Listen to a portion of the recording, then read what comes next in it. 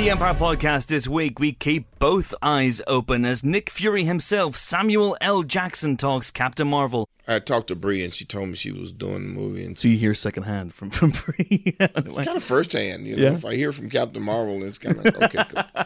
And Ricky Gervais rocks up to the pod booth for a lovely chat about his new Netflix show, Afterlife. I'm a toddler. Or a dog. What's your favourite thing? The thing I'm doing now. It's my favourite thing. All that and more on the movie podcast with Gervais and Jackson on the same episode is basically turning into extras. Patrick Stewart's going to be on here next saying, it's too late, I've seen everything. Hello pod, I'm Chris Hewitt and welcome to the Empire Podcast. We're back in our pod booth in London after a lovely trip up north at the weekend, beyond the wall, to the Glasgow Film Festival. That episode with Sir Michael Palin is up now, should you wish to give it a listen. And my two colleagues of such lethal cunning have followed me back from Scotland. First up is a canny lass who spent much of the weekend gazing longingly in the direction of Hamilton. It's a place, Helen, not a person. It's both. It's like Asgard. It's Helen O'Hara. How are you? I'm very well, thank you. I'm all the better for having spent the weekend in Scotland, of course. But nice, wasn't it? It was good. Yeah, good. What was your favourite thing you did in Scotland? We went for a very good meal at Mother India. Mother India's Cafe. Yeah. Yeah, it was great. Fantastic. One of the best Indian meals I've ever had. Mm-hmm. Our second colleague of such lethal cunning wasn't there because he was getting a later train. Because next up we have a man, a TV expert who's seen as many films as he's had neeps and tatties. It's James Dyer. What did you just say? Neeps and tatties. What are these things? It's a Scottish delicacy, right. Potatoes and onions, essentially. Okay. Now, should we start with a question? Let's do it. Let's have a question. The question comes from Twitter, and it comes from @DanPeckett, and he asks, with Captain Marvel on the way, what is your favourite pet in a movie? Nanook from The Lost Boys. Okay. Oh, that's I love good Nanook. one. Sure you're working out. I'm obsessed with huskies, for a start, and obviously he is one, but also he kills vampires and everything, and he's super cute, and that is the dog that I want. I want that dog to follow me everywhere, like the littlest hobo, but with sharper teeth. Yeah, in case you're ever beset by vampires, which I imagine happens a lot around your part of the world. Well, it does happen. Yeah, but I mean, presumably we're talking actual corporeal pets. I couldn't have a dragon or some sort of demon thing. I think you can have. All I have on my list is toothless. Good. That's good. Is toothless a pet? Yeah, I mean, he's more of a partner, Helen. I think you're really you're diminishing his role. He's an animal who lives with his. He is How an animal. Dare you? He is a sentient creature, Helen, and you are a racist. How dare you? Are you saying animals aren't sentient? Yes. Well, controversial. So you got toothless on your list. Mm-hmm. I'm going to allow, because the question is favourite pet in a movie, I'm going to allow things that aren't dogs, that aren't cats. So therefore, the correct answer to this question is, of course, the Rancor. Oh, yeah, because the Rancor keeper loves him. He loves him. And Luke kills him, the bastard. It's an impractical pet. I mean, you're going to have landlord issues up the arse, really, with that one, aren't you? You're just not going to be able to... Not for long. I mean, that's actually a very good point. You could solve most issues with it'll have its Rancor. Landlord up the arse. I'd say, what? No. In through the mouth and... Yeah, okay, I got it. Out the arse, maybe not up the arse. Yeah, we didn't need it. But, I thought you were going to say a goldfish called Wanda. Oh, that is true. Not really a Rancor, though, is it? No, it's not. It's a goldfish. No, in a fight, I know who would win that one. But you're right. Ken, Sir Michael Palin. Indeed. My good friend. Yeah. Mikey. Sir Mikey P. As Ken in A Fish Called Wanda. He has many fish, but his beloved one, James, and you'll know this because you love comedy. I do. Love comedy. You don't hate A Fish Called Wanda, I believe. Am I right? Don't hate it, no. Okay, that's good. We're off to a good start. Wow. He's learning. Such glowing praise. His CPU is learning gradually. Well, no, see, I think I'm growing as a person because, as you will have known from clearly listening to last week's Pilot TV podcast, you will know that we reviewed 3 sitcoms, and I loved all of them. Yeah, but Derry Girls is unaccountably brilliant, so of course you would. But I really enjoyed Ricky Gervais' Afterlife, and I really enjoyed Home as well, Rufus Jones. You enjoyed Afterlife? I did. Which has an amazing pet in it. Very lovely dog. I don't remember the dog. Doesn't tend to end well for a lot of pets, does it? Wanda gets eaten. The Rancor gets crushed by a callous Jedi. Oh, evil monster. That's very sad, isn't the it? dog and the cat usually survive. Usually. Yeah. Not in Jaws, maybe. Damn you, Spielberg. This is true. Yeah, dog is eaten in Jaws. Yeah. But in I don't know, Independence Day, of course, the dog survives the gigantic wave of fire by jumping. So now, it can happen. Wouldn't it have been just toasted by the heat? Alone. You would have been toasted by the heat. The dog is fine. What with his flammable hair and its... With his all sorts. nimbleness that jumps Yeah. for the door. Mhm. Okay, interesting. Any more for any more? Or I'm are we sure we're decided that the forgetting- Rancor is the winner? I'm sure we're forgetting a lot of great You pets. couldn't pet a rancor. You really couldn't. How do you know? I mean, first of all, it's just covered in drool and other people's entrails, and I just don't see myself like snuggling up in front of the TV with a rancor's head in my lap. Well, no, you couldn't, but that's because it's take up your entire living room. It would squish your lap. Yeah. I mean, it would be very uncomfortable. What about Willie? I Beg mean, your pardon? was that really a pet? Are you- Yeah. do you Well, say- once he was free, presumably less so. But before he was free, when he was still captive Willie. Oh, you mean he Free was a Willy? pet. Mm. But even then, you couldn't sit in your living room overnight and stroke Willy. Well, if you had All right, anything else? Bears, snakes, Gentle Ben, rats, the rats. bear from the edge. We're gonna kill the bear. It's not a pet. It's not a pet. Well, what happened if they hadn't killed it Yeah, and they'd taken it home? it would have killed everybody. How about the lion in Born Free? Okay. Elsa. Again, is it a pet? I mean, it is. It lives in Or the house is it for a long just time. human adjacent? It lives in the house for a long time. It's fine. It's good. Okay. It's gravy. Mm-hmm. Has anyone seen Roar? The Yes. movie which starred, I think it was Tippi Hedren and a young Melanie Griffith, and it was filmed with actual lions running Running wild. around their house? Running Yeah. around their house, and took ages to film. And People kept dying. And amazingly, no one actually died on the film, but you wonder how. It's kind of weird. Yes. We haven't even done like animated pets who are always good because they're a little bit more capable, like the chameleon and Tangled and Disney I like pets, the those kind of chameleon. ones. The Does it have a chameleon's name? fun. Wasn't it Pascal? Pascal. Pascal. Or the horse, also Goliath, is pretty great. My actual ideal pet, and I'm not kidding about this, is Harry Dresden's dog from the Dresden Files books. He's a dog called Mouse. He's a Tibetan temple dog, or a Tibetan mastiff, I believe they're called. And he's also kind of slightly part demon. He's kind of mystical, so he's super intelligent. You can just tell him to do things and he'll kind of just do them. I'm down with the pot demon dog. But a good demon, like not a bad demon. If the Golden Compass wasn't shit, I'd have said one of the demons in that, like Pantalaimon, but it was shit, so I Again, wouldn't want them. are they pets? They're though? not pets, they're demons.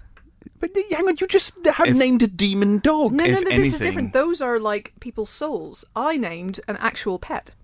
I could have someone's soul as a pet. I, of all people, could have someone's Yes, soul but as it a would pet. have to be your own soul, so there, you were shit out of luck. Yeah, because we've established many, many times you are completely and utterly soulless. Thanks. You're the one who established it, and I'm just commenting on it. Okay. I'm crestfallen. What would your demon be, do you think? A porg. Oh, that'd be that good would be pet. pretty cool. Yeah. Ewoks, do they count? No, they're sentient creatures once again. They could fill out an exam form. They could take a driving test. And that's my... I think ultimately that's my test. That's my metric. If they could drive a speeder bike, Yes. then they're Yeah, sentient. precisely. All right, 3 more pets I'm going to throw in. 1, Bub the zombie from Day of the Dead. Technically, that's a pet. I He's guess. chained up. Uh-huh. He shows nothing but dog-like devotion to his master. Would you pet him? You would, because Bub has been trained not to bite humans unless, of course, they're nasty. Nasty. Yeah, but so would you pet him then? Yes, I would pet him Okay. because You're he not could nasty. tell, he could sense the goodness inside me. Wow. At least somebody can. That's good. All right, so hang on. I'm evil. He's soulless. What does Yeah. that make you? I mean, lost, I suppose. In the wrong room. How did I get here? Why does this keep happening to me Oh, God. every single week? Someone help. All right, 2 more pets. We can't talk Yep. about movie pets and not talk about Baxter from Anchorman. We just can't. Oh, We really can. We just can't. Well, we can't. He had a We whole can't. block of cheese. He had a wheel of cheese. Oh, God. He communicates with the bear at the end. Yeah. He saves the day. He gets punted off a bridge, Yes, that was my best part of the film. leading to Ron being in a glass case of emotion. Yeah, that's all fair. Yeah. This is going to be my new thing on the Empire podcast. I'm just going to start describing bits from Anchorman to James and watch him die a little bit inside. Do you like the bit with the... No. What about No. the... I like the bit where... No. All right, last pet. Reggie, the pet snake from the beginning of Raiders of the Lost Ark. It's even referenced in a line of dialogue. That's just my pet snake, Reggie.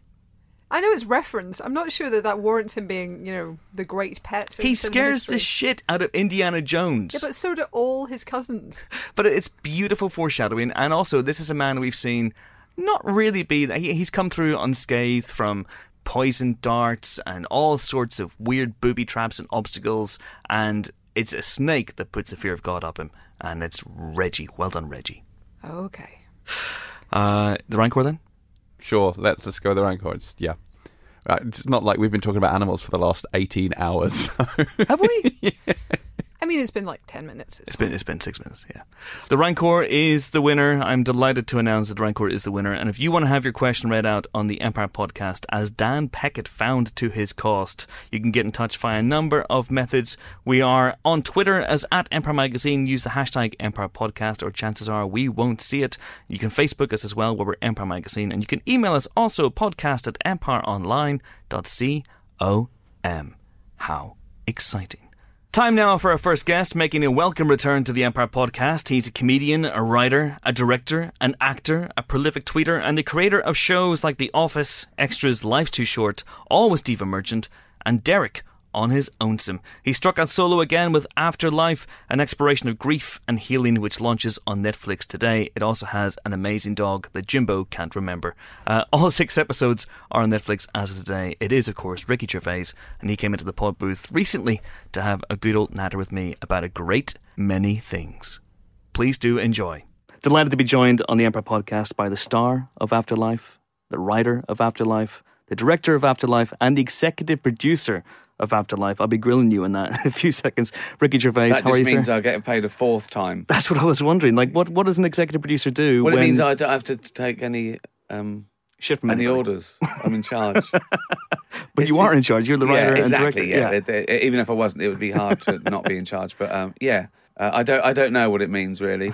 It means something in this context, Right. But there's also where it doesn't mean anything. Yeah. Where people put their name to something. Friends of a friend of a friend, or someone who put some money in, that sort of thing. I did do a lot of the work. Yes, you did. So you star in it, obviously. You wrote it and you directed it. Do you see those 3 disciplines as very much entwined? Yes, they are. Okay. Because when you're creating something, it happens in your head. Yeah. You don't think in sentences, and you don't departmentalise really. And when I write something, if I write a screenplay for someone else, that's a chore. That's a lot of work and admin. Whereas if I'm writing for me, I know I'm directing it. Yeah. So you can be more creative in a way, because when you write something and you're doing it on the laptop and you're putting it into, final draft, you're thinking about things you shouldn't be thinking about when you're trying to create something. Okay. You shouldn't be thinking about admin and punctuation and spell check and structure, and you should be lying back, drinking, looking at a ceiling. Do you know? Yeah. And I think my best writing comes when I'm running or on a plane drinking champagne at altitude. Do you know what I mean? There's no admin. There's no you just do it. It's just you on the page. Yeah, and so it all comes at once, and I jot these down, and then you workshop it, and it's quite a nice, pleasurable process doing it all. People think it's harder. It's not. It's harder not being in charge. Okay. Well, in terms of, so if you were, say, the writer, Yeah.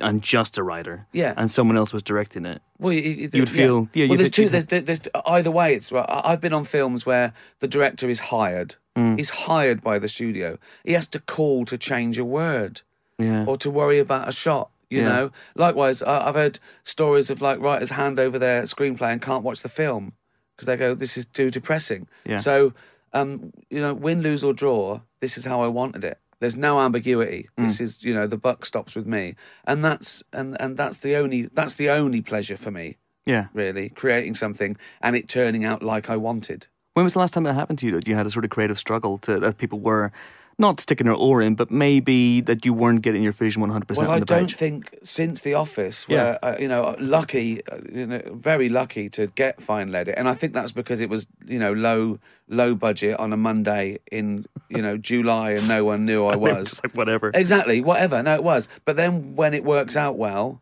you get it again, and you keep getting it until you really, really screw up. So, but having said that, when I say Fine Edit on a TV show or something, there's still 60 people involved. You know what I mean? I'm still the only thing that really is flying solo, I think, is stand up, and so even that gives me another level of total autocracy. Is that where your heart mainly lies these days? Well, it was after Humanity. I thought I've been a fool. I remember 10 years ago, Jerry Seinfeld saying to me, "Why do you do movies and you're a stand-up?" Right? He didn't get it, right? And now I sort of understand what he meant. And then Humanity, I think that was my best. It was my best for lots of reasons. I'd 7 years away, so absence makes the heart grow fonder. I approached it differently. I wandered out like a stand-up. I think my first sort of 4 tours, I sort of wrote like a writer, like an Edinburgh show or something, and then acted them out like a stand-up.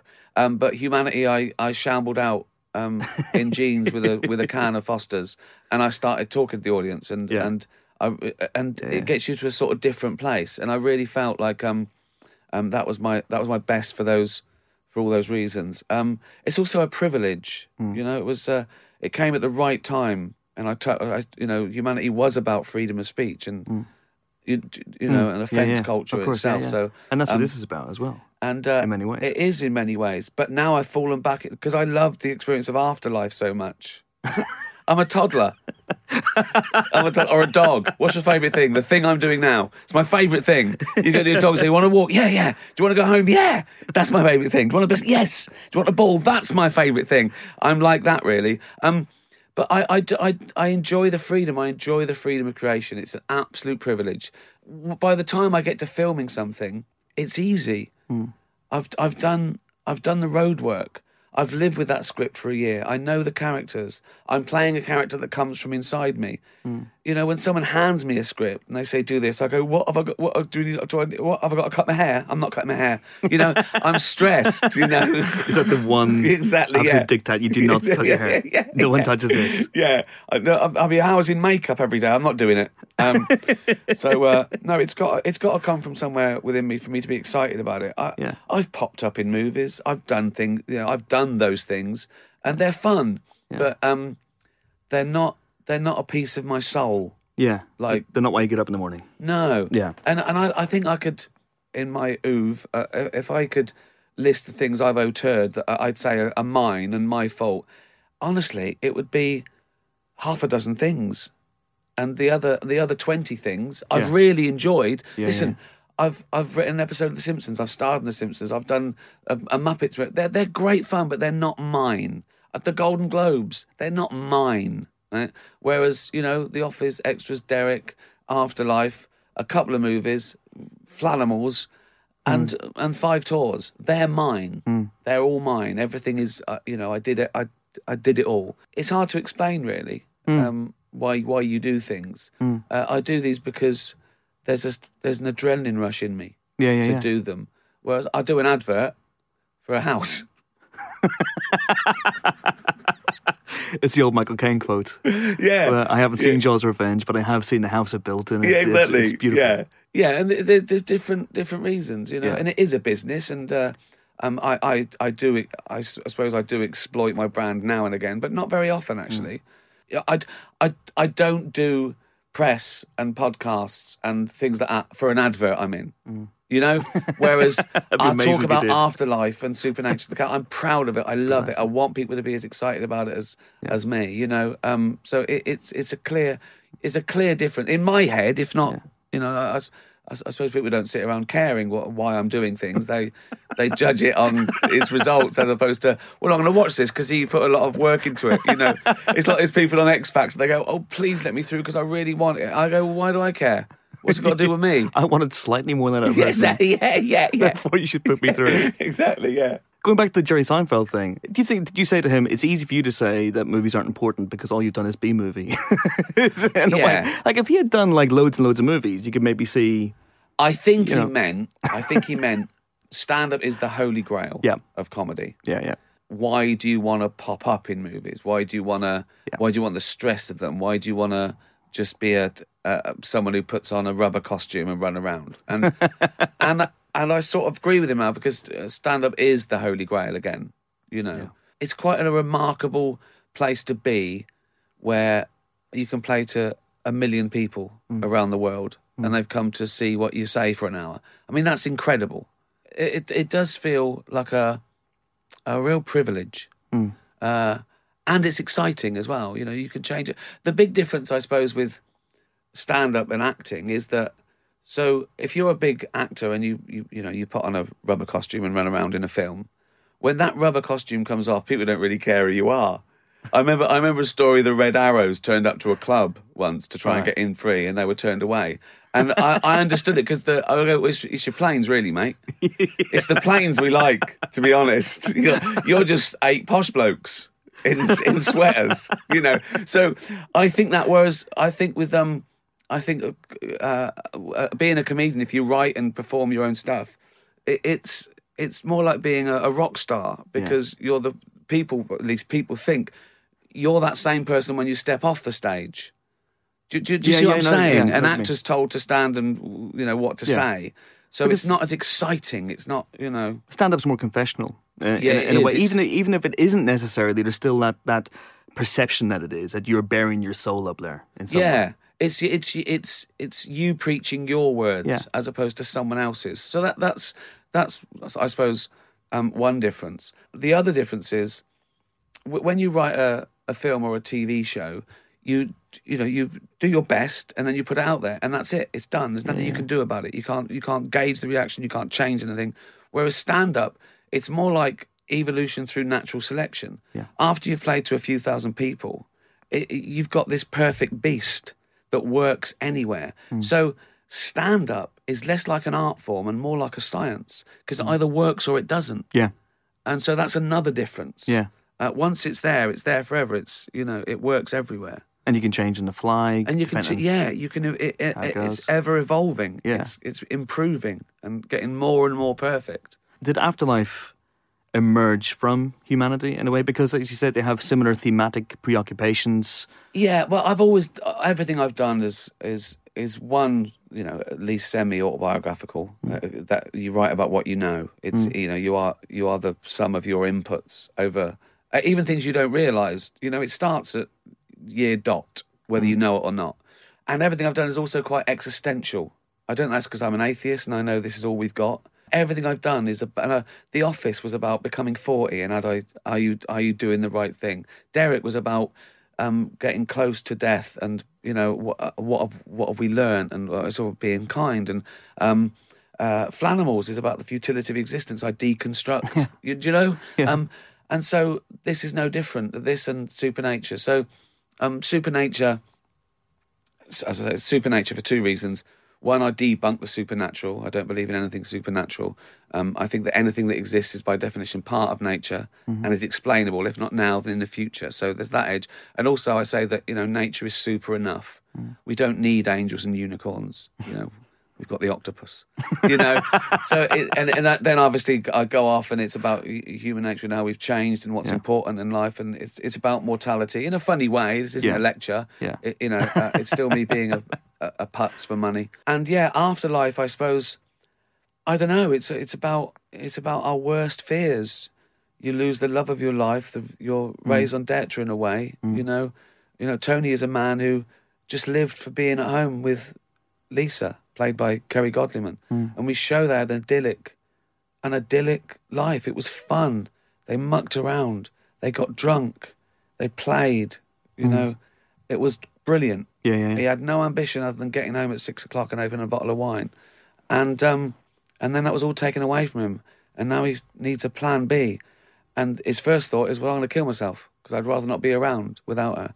But the dog's hungry, so he feeds the dog. It gives him time enough to think, okay, well, if I'm going to do this, I'm going to punish the world.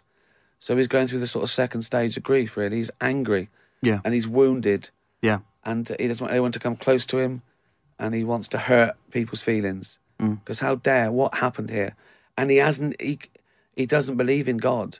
And he knows there's no afterlife. And as he says, I'd rather be nowhere with her than somewhere without her. Yeah. And it's a ticking clock for his friends and family to try and save the nice guy they once knew. And he's different. Absolutely. And he's tried to change himself as well, because he's sort of tried to become a psychopath so he wouldn't feel pain anymore. Yeah. And it doesn't work. Yeah. Because you can't. Yeah. He's burdened with conscience, a conscience. It's really the tonality of the show is really interesting as well, because you could imagine a kind of weird, really broad almost Rodney Dangerfield level, where this guy, where Tony is going to go, hey, what did I say? Hey, don't take offense. Yeah. But this is, this is really somber. It's real. It's serious. It's real. Yeah. I mean, there are laughs in it, but I would say it's a drama first and foremost. It's shot like a drama. Yeah. It is a comedy, but the comedy comes, I think, through the audience celebrating his candour. And we live vicariously through his bravery and lack of, inhibition. And from his anger and from hating the world. That's funny. A clown isn't funny because they're trying to make you laugh. A man who's angry with his life is funny because he doesn't want to be laughed at. He's angry. And yes, I suppose I haven't been watching comedy for 2 years. I've been watching Scandi Noir, serial killer dramas. So it's paced like a drama. It's paced like a long movie, I guess. Yeah. It's the most serialised thing I've done. Yeah. You can't watch it out of order. No. It is one long story of a man in freefall. It's got the beats of a 2.5 hour movie, or a novelisation. I think that's... Yeah. Without actually bothering writing the novel, because that's way too hard. 100,000 words. Forget it. I'll go straight to the TV series. Listen, you do 1,000 a day, that's just... I know. Yeah, it's fine. I know. Totally fine. Even the screenplay's in notes for my directing, so yeah. It feels... But it is funny. You do laugh. Yeah. You do laugh. And there's lovely moments. There's... and the cast are amazing. Oh my God! Penelope Wilton is incredible. David Bradley plays my father, who's suffering from Alzheimer's, and Ashley Jensen is the nurse. Yeah. As I say, Kerry Godham is my wife. There's like a small cadre of kind of Ricky Gervais all stars that are, and then there's new people as well. It's the it's the greatest hits of all the people I've ever cast. It's sometimes in their first thing, and people I've admired from afar, like Penelope Wilton, one of my favourite. I think the most underrated British comedy of all time is Ever Decreasing Circles. Yeah, that's great. I say that, and it probably got 15 million. You know what I mean? But it was huge. I remember it being huge. Yeah, but it's amazing, and they use pathos beautifully. Yeah. And she's incredible in every scene. Yeah, she's tremendous, and she sort of helps save me, really. No spoilers, Ricky. No spoilers. No, I know, no, but yeah. I think people probably know I don't kill myself in the first episode. Otherwise... But there's a threat there, isn't it? You but it's so funny as well. When you sort of tweet the title and then a slight synopsis and a photo, people start guessing on Twitter. They go, oh no, it's not set in heaven, is it? No. Does he come back as a dog? As if I come back as a dog. I mean, have you seen my work? What is it? What do you think this is? You're onto something here. It could, Ghost Town 2. Could well, be, that's you true. Never know. That's never true. know. Yeah, I know. That's not mine though. I know it wasn't that's yours. half mine. But, Yeah. The show is set. Tony works for a small local newspaper. I started off working for a small local newspaper, so it brought back lots of interesting memories. Yeah. But there's a moment where Tony says that everyone should be in their local paper at least once. Yeah. And were you in your local paper growing up? I think I was, for being in the choir once. I think that was it. Yeah. Yes, it is a local. It's a local free paper. Again, I'm sort of slightly taking the mick a little bit, but in an affectionate way, because I love a local newspaper.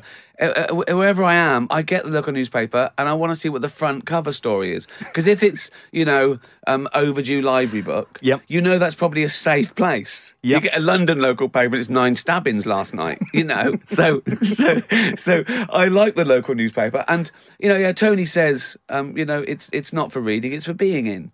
Yeah. And I think that's really, it's really sweet. But when he's in his the deepest depression, it's a chore. Doing these banal stories, they eat him up from the inside. He just wants to go home and get drunk. Yeah. So it's about how can you enjoy life if you're not happy in your own head. Yeah. It doesn't matter what's happening in the world. It could be the best of times. The sun can be out, right? Yeah. But if you're not happy in your head, you're in a dark place. Absolutely. And likewise, if you're happy, nothing phases you. If you're happy, if you've got a happy home life and you're happy, nothing phases you. Nothing matters. So it's sort of about that, really. And we touch on those issues and what you do to survive, what you do to survive pain and grief and depression.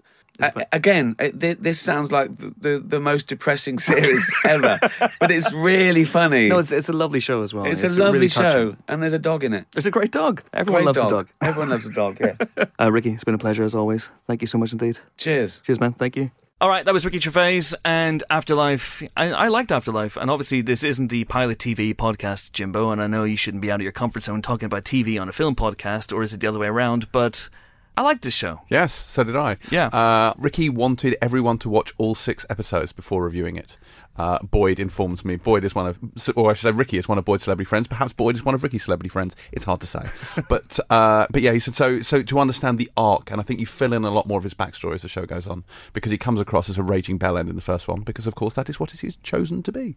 Yeah, but it's completely not the show I thought it was going to be. No, me either. Which we discussed with good stuff, though. Mr. Gervais. It's very good stuff. It is good stuff, and great dog. I promise you there's a great dog in it. Yeah, there's also an excellent scene with a small ginger boy, which made me guffaw aloud. I can imagine that it did. There are laughs in it, but it's a more moving show than I expected. So there you go. Afterlife is now on Netflix, all 6 episodes. But it's time now for some lovely movie news.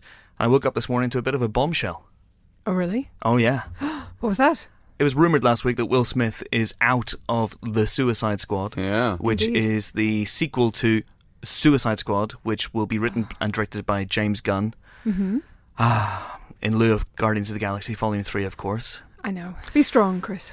I still do feel it's a act of brinkmanship that he's going to get up to the point where he's shooting and Marvel are like, yeah, and he's waiting for the offer from Marvel and come back, it'll be fine, come and direct Guardians 3, and he'll be like 5 weeks into the Suicide Squad and he'll be going, so I guess I'm doing it then. I guess I'm making this movie. But we're excited about it, despite that. And Idris Elba that's right. has joined the cast, which is one big reason to be excited about the Suicide Squad, and he is going to replace Will Smith as Deadshot. He is.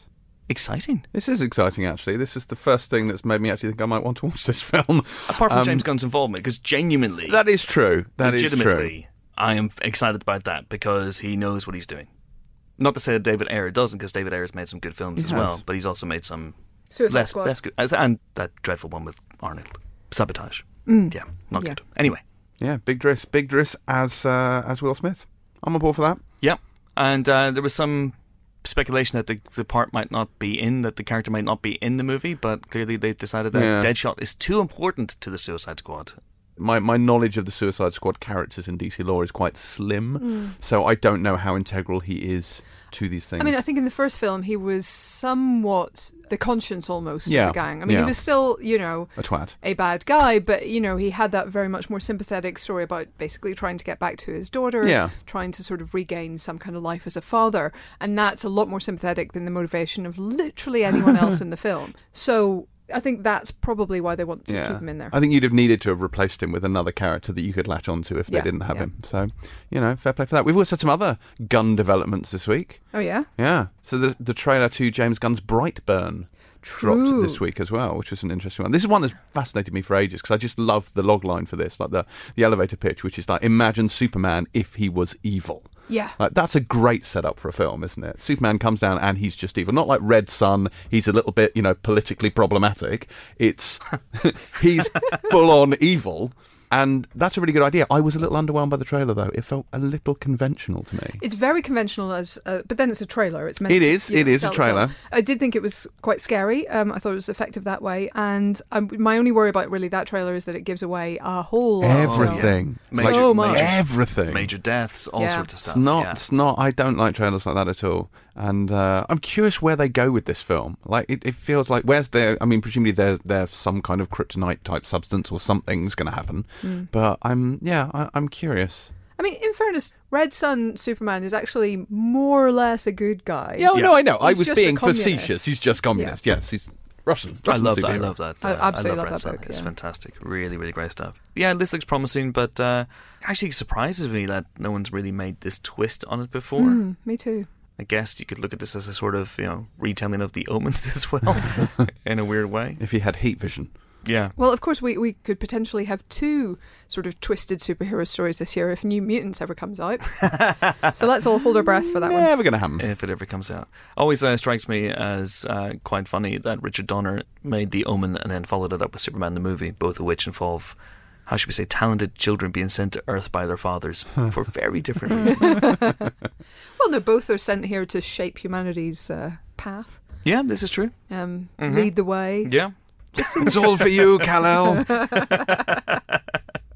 All right, what else has been happening in the world of movies this week? A quick story. The Maleficent sequel, which is now subtitled Mistress of Evil, has moved forward 7 months, which is a bit of a vote of confidence. I mean, given that Am I the only one who had no idea there was a Maleficent sequel coming? I mean, you might be, I think. Weren't you ones? We were all on set. We had a big old, We had a party. Oh, everyone was like, oh, the Maleficent. I'm like, the what? I just didn't know this was a thing. Yeah, it shot last summer. It was due out May 2020. It's apparently now arriving October of this year. Exact detail not yet confirmed. So, I mean, I have no idea how she's going to be misunderstood again in her attempts to be good and somehow end up super evil, but apparently that's the thing that's going to happen. Interesting. I think I know why Will Smith's not doing the Suicide Squad. Why is that? By the way. Well, he's very busy. Right. For one thing. But 2, he signed on to star in a movie, although it's in the very early stages, called King Richard. Now, this movie is about Richard Williams, who is the father of Venus and Serena Williams, basically 2 of the greatest tennis players of all time. And in the case of Serena, there's a really good argument that she is the GOAT. Yes. GOAT. 23 slams so far. Yeah, it's pretty good. There has been a little bit of controversy about this one. I mean, first of all, Will Smith, obviously a terrific actor. We love him.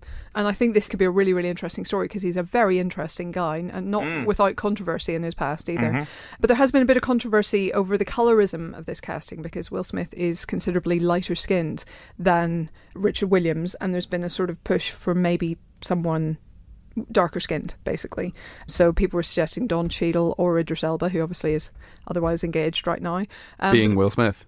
I had not seen that, I'll be honest. The controversy I'd seen was people asking, why is this not a Venus and Serena movie? Why is it focusing on their dad? And I guess this doesn't preclude anyone from making a Venus and Serena movie, and you can absolutely, and one about when they're in their pomp, which would be fantastic. But at the same time, you look back at the story of Richard Williams, and it's an interesting story, and there is something there. And you can see why someone like Will Smith would attach himself to this. It doesn't have a director yet, but with Will Smith attached, it will get made sooner rather than later. Because Richard Williams, basically, from a very early age, they grew up in Compton in Los Angeles. Not exactly the sort of background that you'd imagine tennis players to come from. Tennis is a very white sport. It's a very middle class, even upper middle class sport. It's a sport for rich people. It's a sport for people who can afford to go to tennis clubs, afford all the paraphernalia that comes with that. It's more than just a racket, by the way. And it was an exclusionary sport as well, I would say. And he, along with his daughters, he basically shattered the glass ceiling of tennis and decided from a very early age that his daughters were going to become tennis superstars. Drew up a 78-page plan to make that happen. Trained and worked hard and lobbied and did all sorts of stuff and battered down the doors that had previously excluded the majority of black players. There have been black players in tennis before, Arthur Ashe being one of them. And it's a really interesting story. Fascinating one. So I'll be excited to see where this one goes. Me too. I think it could be really interesting. And I also hope we get the Venus and Serena film that we clearly also need. Darn tootin'. In the meantime, I would highly recommend following Serena Williams on Instagram, things like that, because she's brilliant and fascinating. I feel like I've seen Wimbledon. I'm done.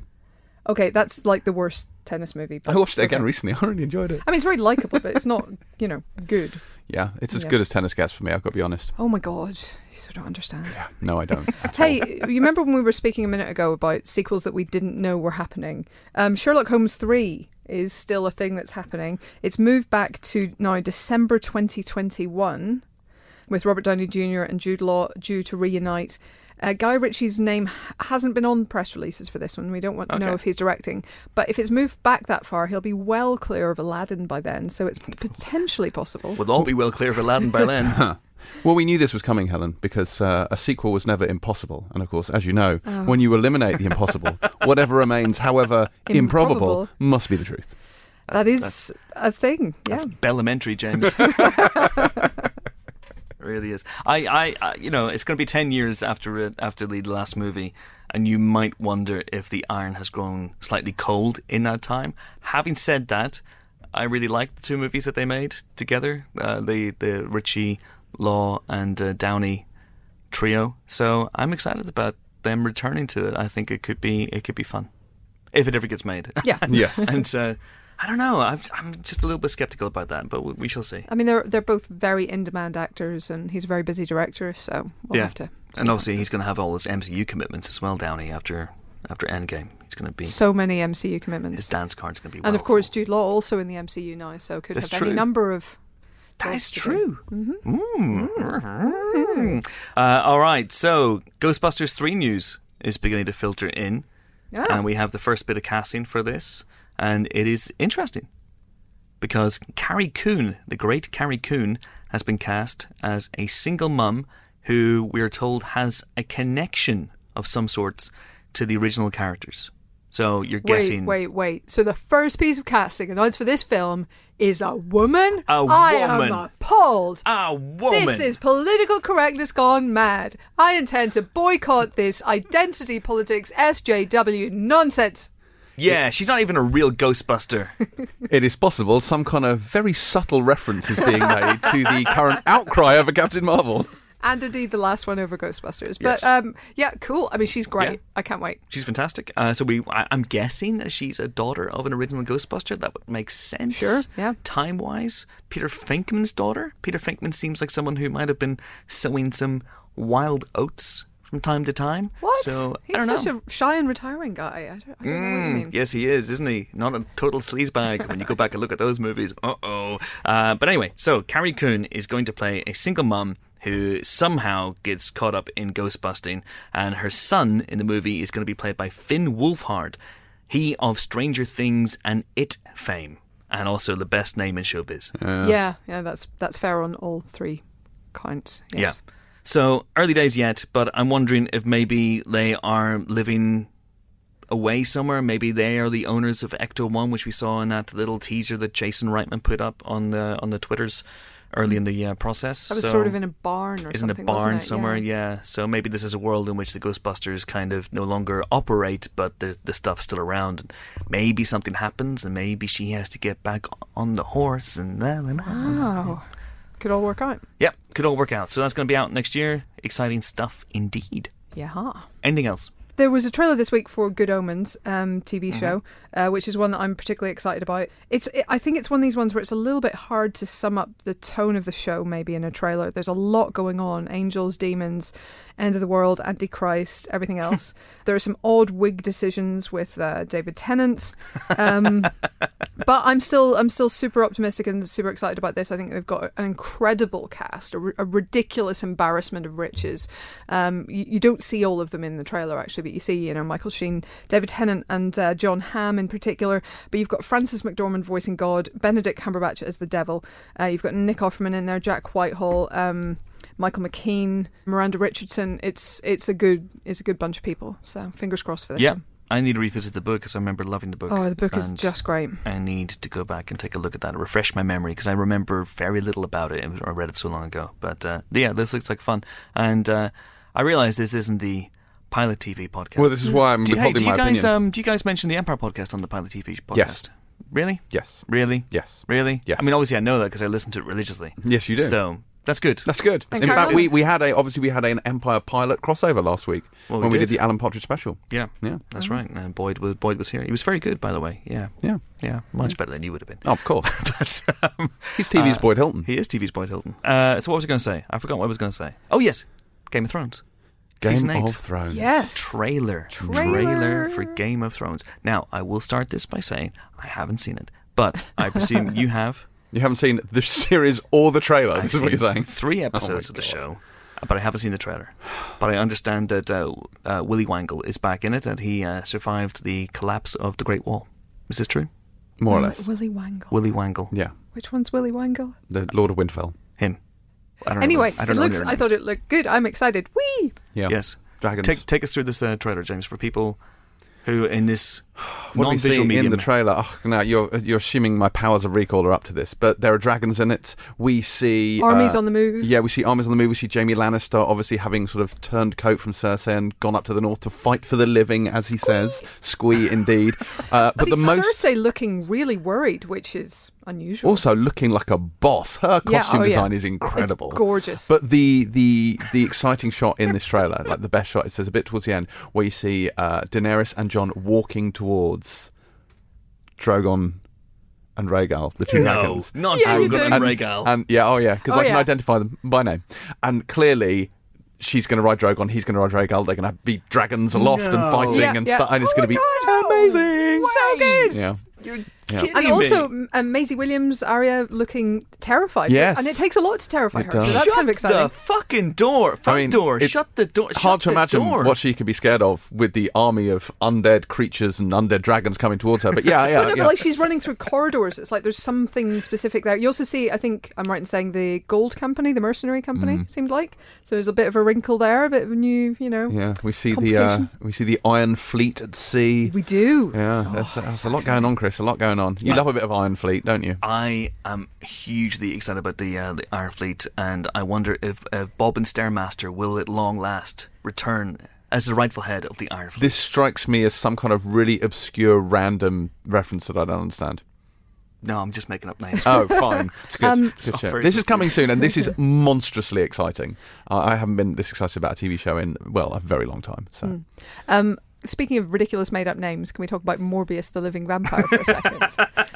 Oh, God. So we already knew that Jared Leto would be starring as Michael Morbius, but Jared Harris has now joined the cast as well. All the Jareds. Jareds. So many Jareds. Jinx. I don't know how many other Jareds there are for Hollywood to cast, but I look forward to them also joining this one. Absolutely. Jared Padalecki. Jared Supernatural. Padalecki. Yes, he might get his nipples out. It might become R-rated immediately. Brilliant. That'd be incredible, wouldn't it? So yes. Barbara Broccoli pissed all over Shatterhand. Not literally, of course. But she has more or less debunked the fact that will be the final title. Thank God. Yeah. Yes. Did we ever really think... Actually, we didn't talk about this. So we didn't discuss this at any point in the podcast. So in case people don't know what this is, the rumor was that Bond 25 was going to be called Shatterhand. We talked about Rami Malek being potentially the bad guy on last week's show, but we forgot to mention that it might be called Shatterhand, which is an Ian Fleming name. Sure. Comes from Fleming, comes from the canon, but is, I would say, the code not name a for great Blofeld, title. wasn't it? Yeah, it's an alias for Blofeld, and that has led people to speculate and to surmise that maybe Christoph Waltz would be back again as Blofeld. Which, I mean, by because fans demand it. Yeah. Popular demand there. Wow. Least of all, Christoph Waltz jumping at the bit, I'm sure, to go back to that one. But yeah, Shatterhand doesn't look like it's going to happen. Yeah, I mean, it always seemed like more of a production title to me than an actual name. But let's then, be honest. they called a film Quantum of Solace. What the fuck do we I know? know this is true. So there's always that little bit of doubt. The Hildebrandt Rarity, I believe, is another one that they haven't quite used yet. It feels like there's got to be some kind of Bond film title generator somewhere on the internet. Yeah. You Make only one. die 16 times. Quantum Finger. Quantum Never Finger, say my quantum word. again. Oh my God, that's exciting. But yeah, we'll see what happens with Bond 25. And Jimbo, I'm amazed you haven't talked about Picard yet, because 2 cast members joined the Picard TV show this week. Who? Go on then. Do you not know this Roll yet? them out. No, I haven't. Wow, okay, wow. Breaking news. I'm like one man, Woodward and Bernstein. Yeah, it's almost as if I hadn't actually bothered to look at the news this morning. Almost. Can I just say, we're recording this at 9:30 on Thursday morning because our schedules, we just couldn't basically record the regular podcast at a regular time. And Because I'm going to see Ian McKellen this afternoon. Whee! yes, indeed you are, my young buttercup. I've seen that one-man show. It's amazing. I'm looking forward to He it. quotes Coronation Street and Gandalf. Oh, the dream. It's everything you dreamt of and more. What's it about? Picard. Yes, Picard. Because Ian McKellen's old mucker Patrick Stewart is going to play Jean-Luc Picard once again in a TV show. Santiago Cabrera has joined the cast, and he's going to be a pilot of Picard's new ship, whatever that is. Pretty sure it's not the Enterprise. No. And he also handily doubles as a skillful thief, whilst Michelle Hurd will play an intelligence officer who has an incredible memory, but also serious issues with drug and alcohol abuse. So I'm saying right off the bat that this is not your father's Picard. This Feels is like Shane Meadows does Star Trek. I don't know quite what's happening here. It does a little bit, doesn't it? It feels like this one's going to be a little bit more warts and all than the Next Generation, which was basically some sort of futuristic utopia. Yes. And everyone was great. Yes, and the men wore dresses. That. And very few people had flaws on the Enterprise. And here it's going to be big old flaws. Yeah. No, as anyone who will have listened to the other podcast will know, I bang on about this fairly regularly. In fact, I will be revealing this news on the next episode as if I had just discovered it. So look forward to that. No, I'm monstrously excited about This that. guy was Aramis in the Three Musketeers TV show. Okay. Oh, okay. Yeah, I'll sign off on this. All right. There was the Three Musketeers TV show. Yeah, there was. Yeah, it was on the BBC. I mean, it made no sense in terms of its decor. I mean, they had clearly Louis XIV influenced buildings in the background of a Louis XIII set show. I mean, come on. But otherwise, it was fun. That's exciting. And Jonathan Frakes is going to direct, I think, 1 or 2 episodes of this show as well. And I'd love to see some of the old Next Gen cast rock up in this one. That'd be awesome. Interstellar sex pest Will Riker. Yeah, we should have him back. Times have changed. I'm sure he's stopped being a pest. You think? Okay, we shall see.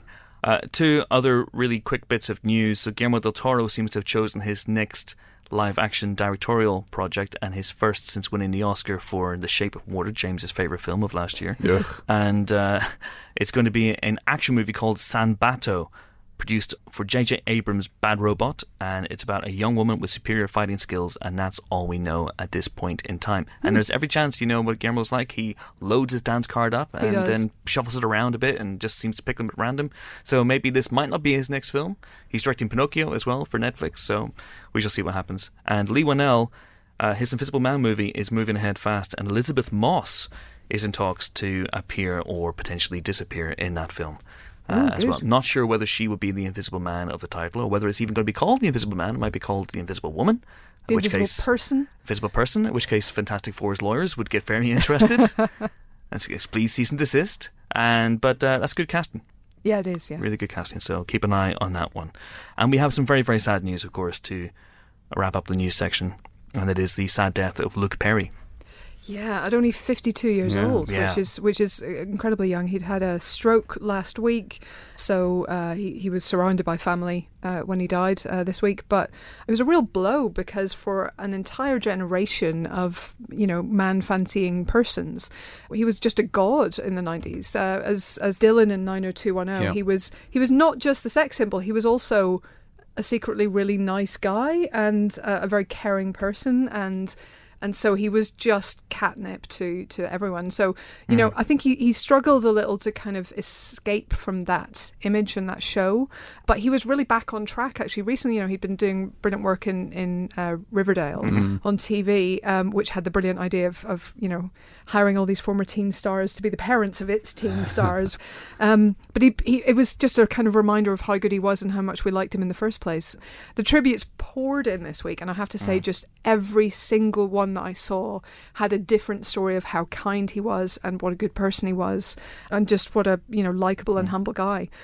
So I mean, I think that's a greater testament to him than really anything else. But yeah, he'll be sadly missed, and what a young age to go. 52, my God, yeah, no. The one that springs to mind is the Colin Hanks story. Do you see that Yes. one? About how they were on a flight together and Colin Hanks was in coach, which I think also is a very Colin Hanks thing. It's very, he seems to be a very nice guy who would fly coach when he could, as we all know, fly first class if he wanted to, because he's Colin bloody Hanks. And there was some kid making a racket in economy and everyone was at the end of their tether. And suddenly this man emerged in a hat and sunglasses from first class, holding up a balloon and sort of proffered it to the kid and sort of prostrated himself before him like a knight. And the kid took the balloon and just shut up, and that did the trick, and he walked back into first class, and it was Luke Perry. So apparently he told Colin Hanks that he carried balloons with him wherever he went in case there was a screaming child. Well, it's something like as a father himself, he'd find this was quite an effective task. So yeah, absolutely. Luke Perry, who died this week at the age of 52. Time now for our second guest this week, and he is an absolute ruddy legend. Almost one of those people who needs no introduction, but let's give him an introduction anyway. He's one of our favourite actors. He is one of the coolest men in movies. He is, of course, Nicholas J. Fury himself, Samuel L. Jackson, who makes another appearance as Nick Fury, but a different kind of Nick Fury, a younger Nick Fury, a more idealistic Nick Fury. One with stereo vision. With stereo vision in this week's Captain Marvel. And I went along to speak to him earlier on this week in a London hotel room. And I will say that I started off with a factual error.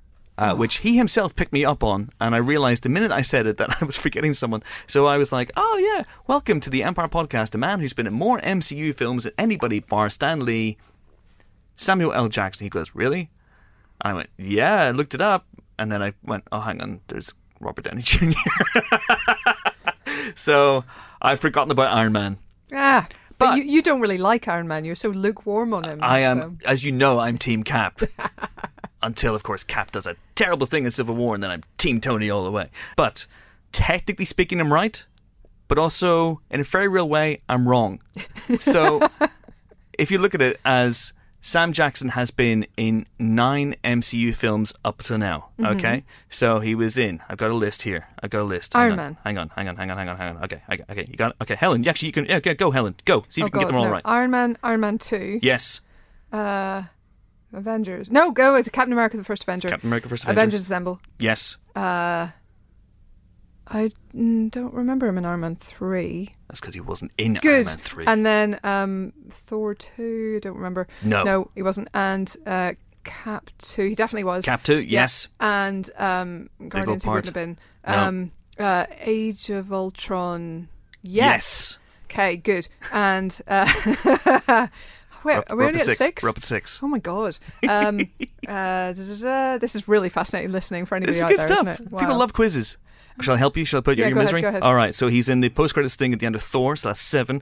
He's in the post-credits scene at the end of Avengers Infinity War, that's 8. Captain Marvel makes it 9. All right. Spider-Man Homecoming. Spider-Man Far From Home will make it 10. Okay, so here's the thing. Downey, 3 Iron Man movies, 3 Avengers movies thus far. Captain America Civil War is 7. Spider-Man Homecoming makes it 8 for Downey. But, motherfucker, he was in that brief scene at the end of Incredible Hulk that makes it 9. So they're tied on 9 each. Now I'm saying Sam Jackson's going to be in Avengers Endgame. That will put him over the top. That will give him 1 more than Robert Downey Jr. So therefore, we've come full circle. I was right! Wait, are you including Endgame for Downey Jr.? Yes. So that's 10 for Downey Jr. and it'll be 11 for Sam Jackson by the time Far From Home comes out. So therefore, I'm right, you're wrong, suck it, here's me talking to Sam Jackson, enjoy. We're delighted to be joined on the Emperor Podcast by the star of Captain Marvel and the man who's been in more MCU movies bar anyone but Stan Lee, Samuel L. Jackson. How are you, sir? Fine. Is that true? It is true, yeah. Okay. I made sure. I double-checked. I'm sure you did.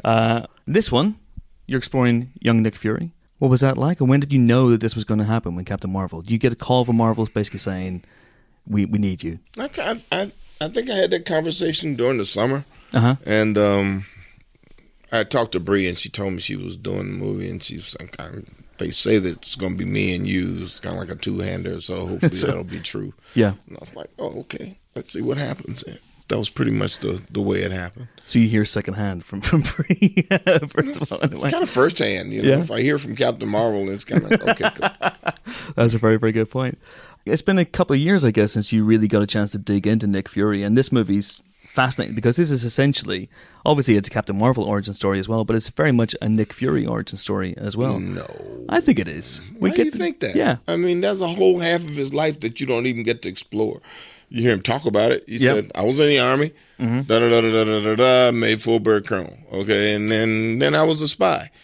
So you think there's more to explore going back? Apparently. Back all the way? Apparently there is. That would be fun. That would be fun. But in this one, we get to learn a little bit more about him. You find him in the Cold War sitting at a desk somewhere, being a desk jockey. Yeah. You know, until he gets something interesting happens and he goes, oh, let's go out in the field, see what this is.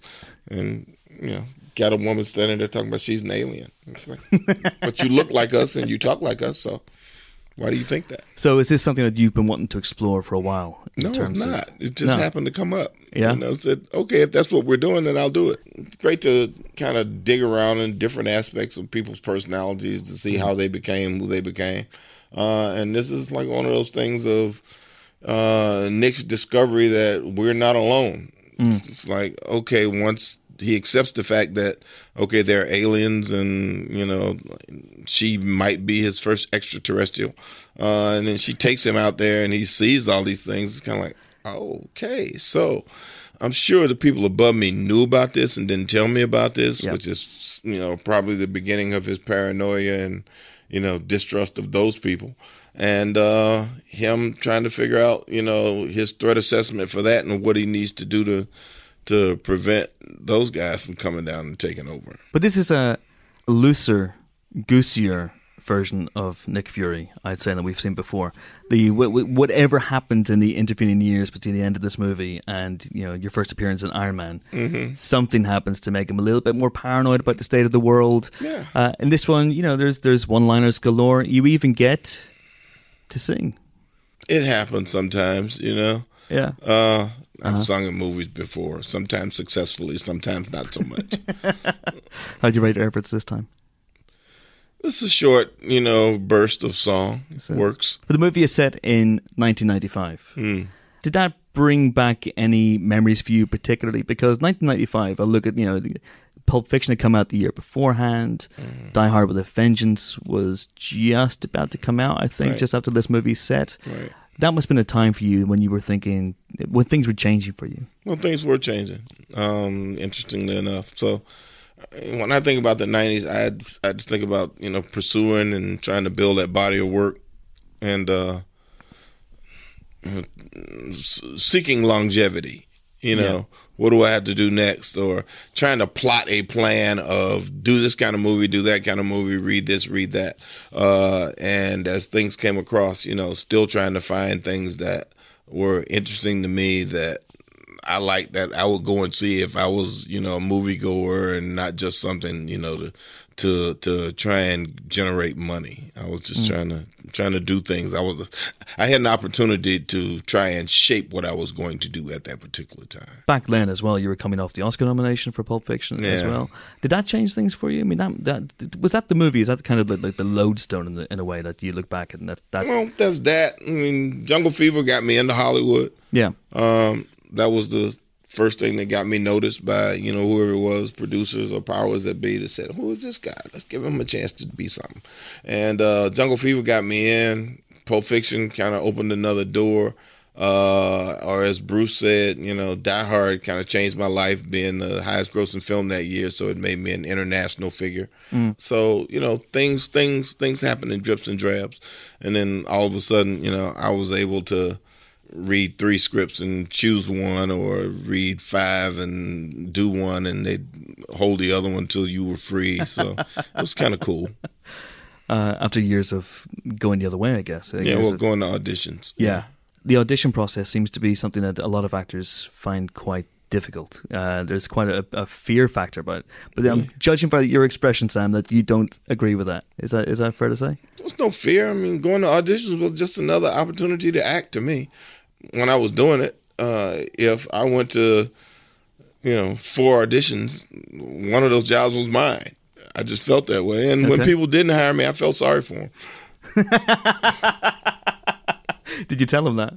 Not to their faces. Sometimes later when I see some of those same casting directors and they go, remember, we read you for so-and-so. And so, yeah, I remember. Yeah, you should have cast me. But everything happens for a reason, right? Yeah, exactly. I mean, I said that to Quentin when, I saw him after Reservoir Dogs, and I'd auditioned for it, and I saw him and said, wow, it's a great movie. He said, how'd you like the guy who got your part? Because he remembered me reading. I said, well, definitely would have been a better movie with me in it, but you made your choice. Now you got to live with it. But then again, it's one of those weird things, like sliding doors moments. If you had booked Reservoir Dogs, ultimately Jules might have gone somewhere else. Things do what they do. Things do what they do. Yeah. There's that amazing scene, obviously the Ezekiel speech. The first time you said, the second time you said, is very, very different as well. But the first time, that whole scene with Brett and intimidating him. The killing room. Is that what you call it? Yeah, that's what we call it. What are your memories of making that? Well, first of all, we shot the diner. The diner was the first thing we shot because I have no idea why that was the first thing, but we shot that first before we got to any of that other stuff. And then I was off for like 2 months. Okay. When we shot the diner, because I think Bruce was doing 12 Monkeys, so they had to shoot him out. All right. And Uma was doing something else, so they had to shoot her out. So from September until December, I basically did nothing. I did a play, actually. And funnily enough, the play I did, Clark Gregg directed. So I was doing this play on Santa Monica while I was waiting for the movie to crank back up or for them to get back to me. Yeah. So I didn't get a chance. By the time we came back, we shot. We started in the car, and then the car on Hollywood Boulevard, and then we got to the killing room, and then we got to the car in the park, and then Jimmy's house. So the last thing we shot. So it was a roundabout process. Yeah, that's amazing because I'd always thought that Quentin had shot it as largely chronologically as he could. No, but shooting the diner scene first, that's fascinating because I guess it was having the location. It was funny because all the people sitting in the place thought John and I were cops. The extras, they had no idea what was going on. Okay, yeah. So you delivered the Ezekiel speech first in the sort of the moment where Jules has a revelation. Yeah, first. The revelation. Yeah. Well, as he's already had the epiphany at the apartment. So he's just sitting there in the restaurant, telling them. It's interestingly enough in the original script. I don't even know in the published script. Do they have it? I've never seen the published script, but in the original script. When Tim first comes over to the table and asks what's in the briefcase, and I tell him I can't give it to him, he tells me he's gonna, if he's gonna count to whatever, shoot me in the face. I actually close my eyes and I shoot him and I blow Honey Bunny off the top of that bar. And by the time he gets to 3 and I open my eyes, they're still there because that's what I would have done before. Yeah. Which I always wanted to shoot with Quentin. No, if I shoot it, I'll use it. I don't want to. I said, but you wrote it. Yeah. But did that set you up in a way, then that gave you something to contrast against when you came to the killing room sequence and to I'd already done all that stuff. I knew what was going to happen and I knew how those scenes were going to play out just because of what had happened prior to. And, that whole thing when all of a sudden they were thinking about casting somebody else's Jules and I had to fly to L.A. from New York while I was shooting Fresh to get in some acting contest with another actor so they could make up their mind that they were really, you really are the guy we want, not that other guy. It was like, it was stupid, but it happened. Going back to Nick Fury and the MCU, I've been doing some interviews this week for Avengers Endgame. And I spoke to Scarlett Johansson and was talking to her about what Kevin Feige had said to her when she signed on for Iron Man 2, and had he painted the whole picture, the Avengers and how it might go, going forward. And she said no, basically, that it was basically a leap of faith in many ways. And what was your experience like? Because you were on board right from the beginning with Nick Fury, right there at the end of Iron Man. Yeah. What did Feige say to you? Nothing. Has that continued over the years? No, it hadn't continued over the years. But I mean, when I signed on and I got the 9-picture deal, it was like, how long am I gonna stay alive to make 9 movies? Because making a movie was not an easy process during the time. You figured, well, maybe they'll make one a year, or maybe every year and a half they'll make a new one. I didn't know they were going to make 9 movies in 2 years. So there was nothing, really talk about. It was more. It was actually more about Joss than it was about them. Oh, really? In my mind. Yeah. Yeah. In what way? Well, Joss was the comic book guy. He had comic book jargon. He had a specific way he wanted you to talk. You couldn't add little words or conjugate in certain ways because he didn't want you to conjugate that way because comic book people didn't talk that way.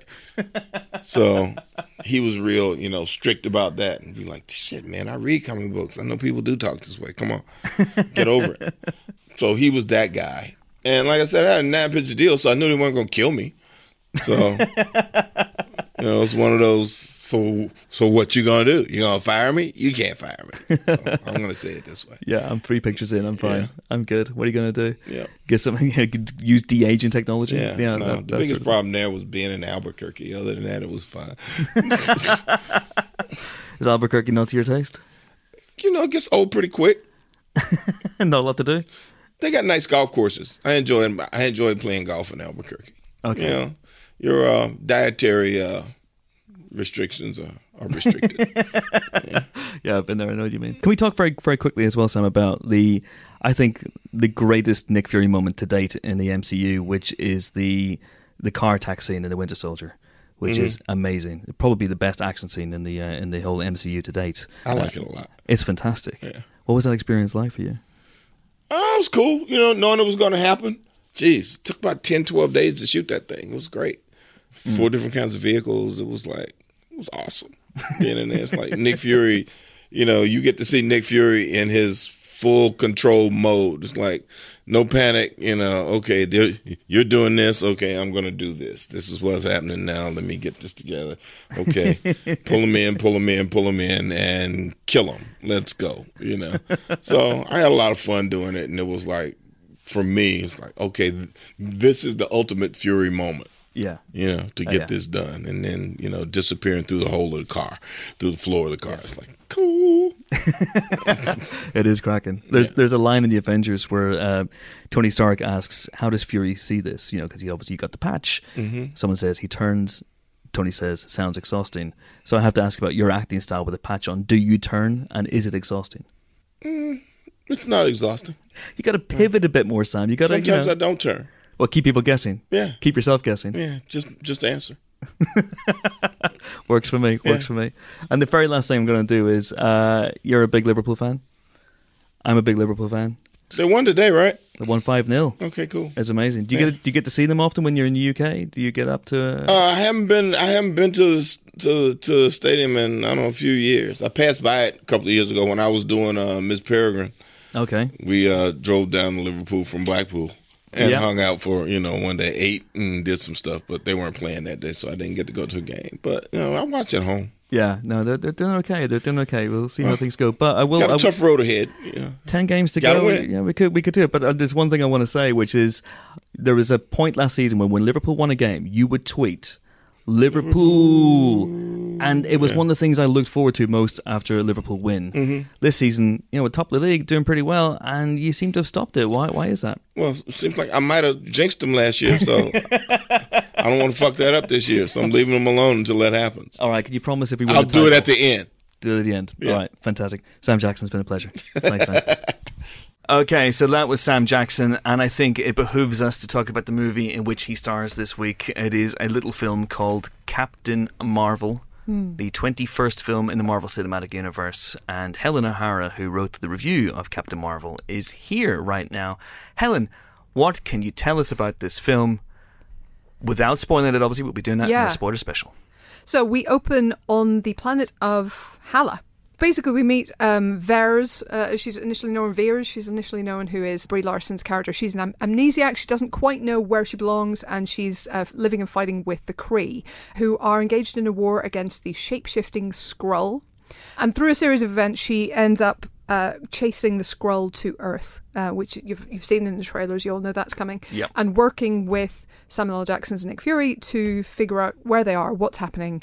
And indeed, she begins to realise she might have a past on Earth, and she may be able to figure out who she herself is to boot. It's basically the Bourne Infinity.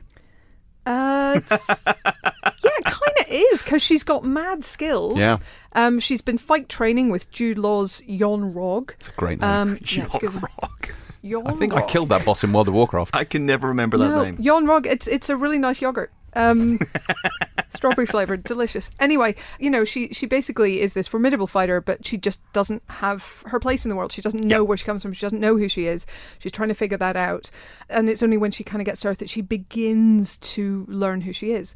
So, I mean, what I've said in our review, and I think I'm right, is that this does take a bit to get going. I think it's a real problem of having an amnesiac hero or heroine, is that they don't know who they are, and therefore it's hard for you to kind of grasp onto them initially. And I think because she's very strong, because she's very forthright and very, she's poking fun at people all the time, making jokes, it's quite hard to see how maybe insecure or unmoored she feels. And I think it maybe would have been helpful to get a little bit more of that early on in the film, because then we'd maybe sort of sympathise a bit more with her plight, which is a plight. She is in a slightly difficult situation. It is, but also the movie, the filmmakers, so directed by Anna Boden and Ryan Fleck, who also get a co-writing credit as well. They make a very interesting choice. It's a bit like Thor, I guess, in a way. It's a fish out of water tale. So you have this really powerful being coming to Earth, and Carol, despite the fact she's discombobulated and a bit disaffected by things, is also very supremely confident in her own abilities, and she's a very cocky character, which I really enjoyed. So maybe that means that some of the emotional blanks that need to be filled in aren't there in the first half or so. They come later on. Yeah, I think that's it. I think they're a little bit too focused on making her cocky and confident. And those are good things, and it makes sense that she would be. But we also learn that she does have a bit more to go and a bit more to learn about herself. And so maybe just a few more hints of that would have helped. That said, I think once she starts working with Fury, things really take off. The de-aging work on Samuel L. Jackson, by the way, is pretty stunning throughout. There's a couple of moments where you can maybe see something looks a bit odd with his makeup, but generally it's phenomenal work. And the two of them just have this really great odd couple chemistry. It's kind of nice to see someone explaining things to him for once. I have to say, that's kind of good. But it's just a really nice dynamic. They're both kind of, sarky and tough, I guess, and very capable, but in very different ways. So it kind of works. So yeah, I just really enjoyed it. I think it really builds. I think it's got one of the most, for me, satisfying finales of any Marvel movie. It does take a little bit of time to get going, but there's lots of great moments along the way. But just that, as we say, that sort of emotional arc takes a little bit of time to kick in. But I did really, really like where it ended up, and I'm really excited to see what she does in future. Yeah, it's really, really, really good. This is a film which I the amount of misplaced hatred for this on the internet makes me want to say it's a 5-star classic and you're all twats and I hate you all. I unfortunately can't do that. I didn't think it was. It's one of the films where I do like it. I think it's great. I recommend everyone go and see it. But I liked it more than loved it, I think. I think part of the issue with it for me was I felt the script was at times a little bit flat. There were elements where I wasn't bored, but there wasn't a great deal going on in the way of action. There wasn't a great deal going on in the way of humour, and it was just sort of like meat and potatoes plot movement, which is fine, and there's nothing wrong with that. But when the bar has been raised so high by the likes of Infinity War, it's hard not to want more of that. And I know that's incredibly privileged to say, I want all films to be like this. But I think it speaks volumes that, I don't think it's a huge spoiler to say that there are hints towards Endgame in this, and those are the parts that really got my pulse racing. Just like, oh my god, that this is like the appetizer to a film which is going to be incredible. So very, very good in and of itself, but bring on Endgame. Yeah, I think it's interesting what you say there. I think the action scenes in this are fine as things go, fine. But nothing really gets the blood racing, I would say, in the way that, for example, Winter Soldier does with the lift scene, like and the with level the Nick of Fury scene. There's not the level of invention, I think, to it. Like it feels quite by the numbers. But that said, all of these criticisms aside, Brie Larson is superb in this role, and I think even though the script is at times flat, I think she breathes life into sections that someone else maybe wouldn't have done in the same way. I think she really does elevate it, as the character of Carol Danvers, not so much Captain Marvel, because that's a name that isn't really applied. But yeah, she's really, really good. And I think anyone who's sort of hating on her at the moment really can just go and do one. Yeah. And this is 21 movies in, the first solo superhero movie featuring a woman in the title role. So we had Ant-Man and the Wasp last year, and it is co-directed, of course, by a woman as well, Anna Boden. And it certainly is about a woman making her way in a man's world. And coming up, I saw an interview this week. There's a moment in the film. Won't spoil too much, obviously, but there's a moment in the film where some douchebag tells Carol Danvers to smile.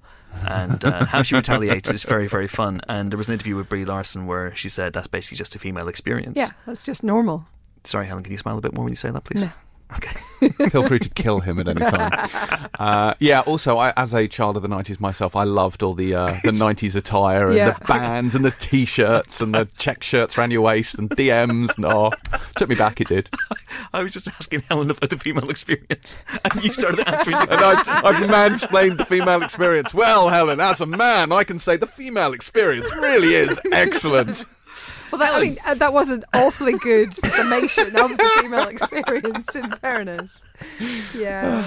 But that's why the ending of the film works so well for me, because it actually does get into that precise point. Yep. And I'm not going to, again, spoil anything more than I already have in my review on that point, but I think it's a really, really powerful message at the end of the day. And there are a lot of men in this film, guys. You're not being left out, I was making a spreadsheet. Yeah. Jude Law, Ben Mendelsohn, Clark Gregg, Yeah. they're Willie's all everywhere. there. So Yes, I was surprised by that okay. scene. I'll be honest. Well, scrolls. Yeah. I will say also, I really, really enjoyed your review, to the extent that, having seen the film and liked it, having read your review, I like it more now in retrospect. Genuinely, that was a bit at the end of that review. I was like, oh yeah, it really was, wasn't it? And it's made me appreciate it more in retrospect. So I do recommend everyone read Helen's review, Oh, thank you. which is on empireonline.com at the moment. Don't let the fact it was written by a woman put you off, guys. Yeah, this review is not written for you men, it's Yeah. only for women, so Helen- you are excluded. Oh my god, Helen that's so does words sexist good. of you. So sexist, James. Jeez. Yeah, I need to see this film again. I've only seen it once, and I liked it. I had a lot of fun with it. But there are problems we'll get into in the spoiler special in great detail. But one of my issues with the film is that it feels a little bit like something we've seen before. The cosmic stuff feels like Guardians of the Galaxy. The stuff on Earth feels like Thor. A little bit. There's obviously little bits and pieces and different flavours in there as well, and different textures. But I don't think it gave us anything new in the way that Black Panther did with Wakanda, in the way that Ant-Man did with his shrinking powers and with the quantum realm, and the way that Doctor Strange did visually, certainly at least, with the different universes. I think that's true. I think they could have done a little bit more with the 90s setting to kind of justify that and give us a bit more of that flavour of the new time period or the old time period.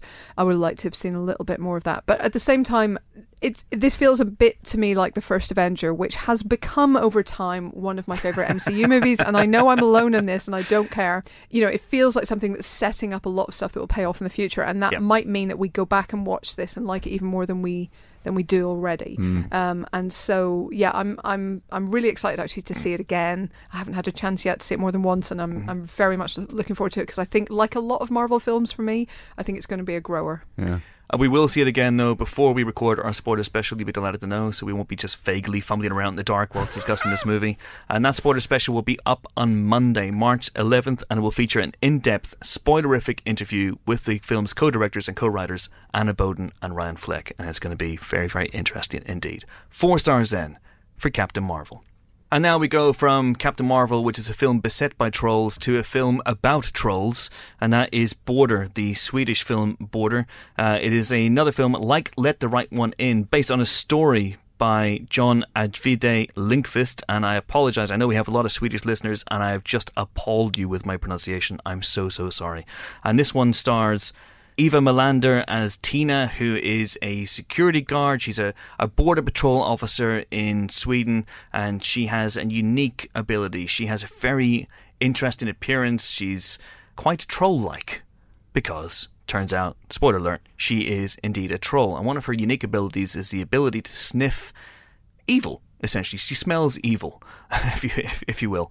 And so she begins to track down a sort of paedophilia ring. In the course of her duties, she comes into contact with another troll, Fora, played by Eero Milanov. And they start a unique relationship together, and it's a voyage of discovery for her. And I thought this movie was fascinating. I thought it was pretty terrific, actually.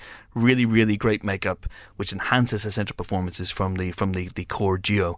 And it's this wonderful story.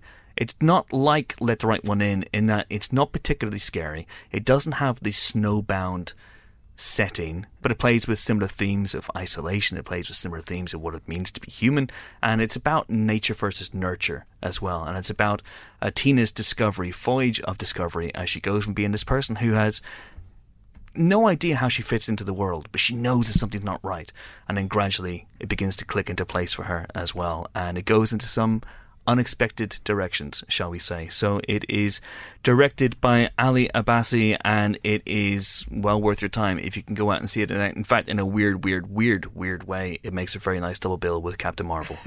Lots of thematic similarities going on there in this one. So 4 stars then for Border. Check it out if you can this weekend. Also opening this week is a British movie called Ray and Liz, which is the debut of the noted photographer Richard Billingham. We haven't seen this one ourselves, but we gave it at Empire 4 stars, and it is apparently a wonderful, startling series of vignettes, if you will, that peer into the life of the title characters Ray and Liz, who live on a council estate in the Black Country during the Thatcher era. So 4 stars then for Ray and Liz. Right, good week. Okay, yeah, very good week. Very, very good week indeed. And that is it for this week's Empire podcast. More early starts for podcasting future? How do you feel it went? Yeah, absolutely. Good? Get it out of the way, Join us next week for more film-related fun. We'll be joined by Andrew Garfield, star of Under the Silver Lake, and also Simon Amstel, writer and director of the new film Benjamin. Cool. How exciting. It's all about the Benjamin. It is all about the Benjamin. Neither of those interviews have happened yet, so there's every chance that I might have egg on my face this time next week. But that is who we have on the spreadsheet. But so. you usually have egg on your face anyway. I've told you to try and eat your sandwiches more neatly, but... I don't like egg and sandwiches. Oh. I don't, well, that joke's fallen flat then. No, but I don't think the joke fell flat, Helen, but I think the listeners have learned a little bit more about me. And are a little bit more enriched. Do you like egg in your sandwiches? I actually do like an egg sandwich, yes. James? Only if it's heated with sausage. And we're back to stroking Willie. Once again, I think your weekend plans have been laid pretty bare. Oh, yes. Okay, on that bombshell, until we meet again, until that auspicious occasion, it is goodbye from James Dyer. I'll be back. What? What does that even mean? I don't know. I thought I'd go full Arnie, just for shits and giggles. All right, okay. It is goodbye from Helen O'Hara. Toodaloo. And it's goodbye from me. I'm off to give Captain Marvel 0% on Rotten Tomatoes. Been trying for the last couple of weeks, but for some reason, it just won't take. What is that? What's up with that? So weird. So strange. So weird. Anyway, thanks for listening. See you next week. Bye.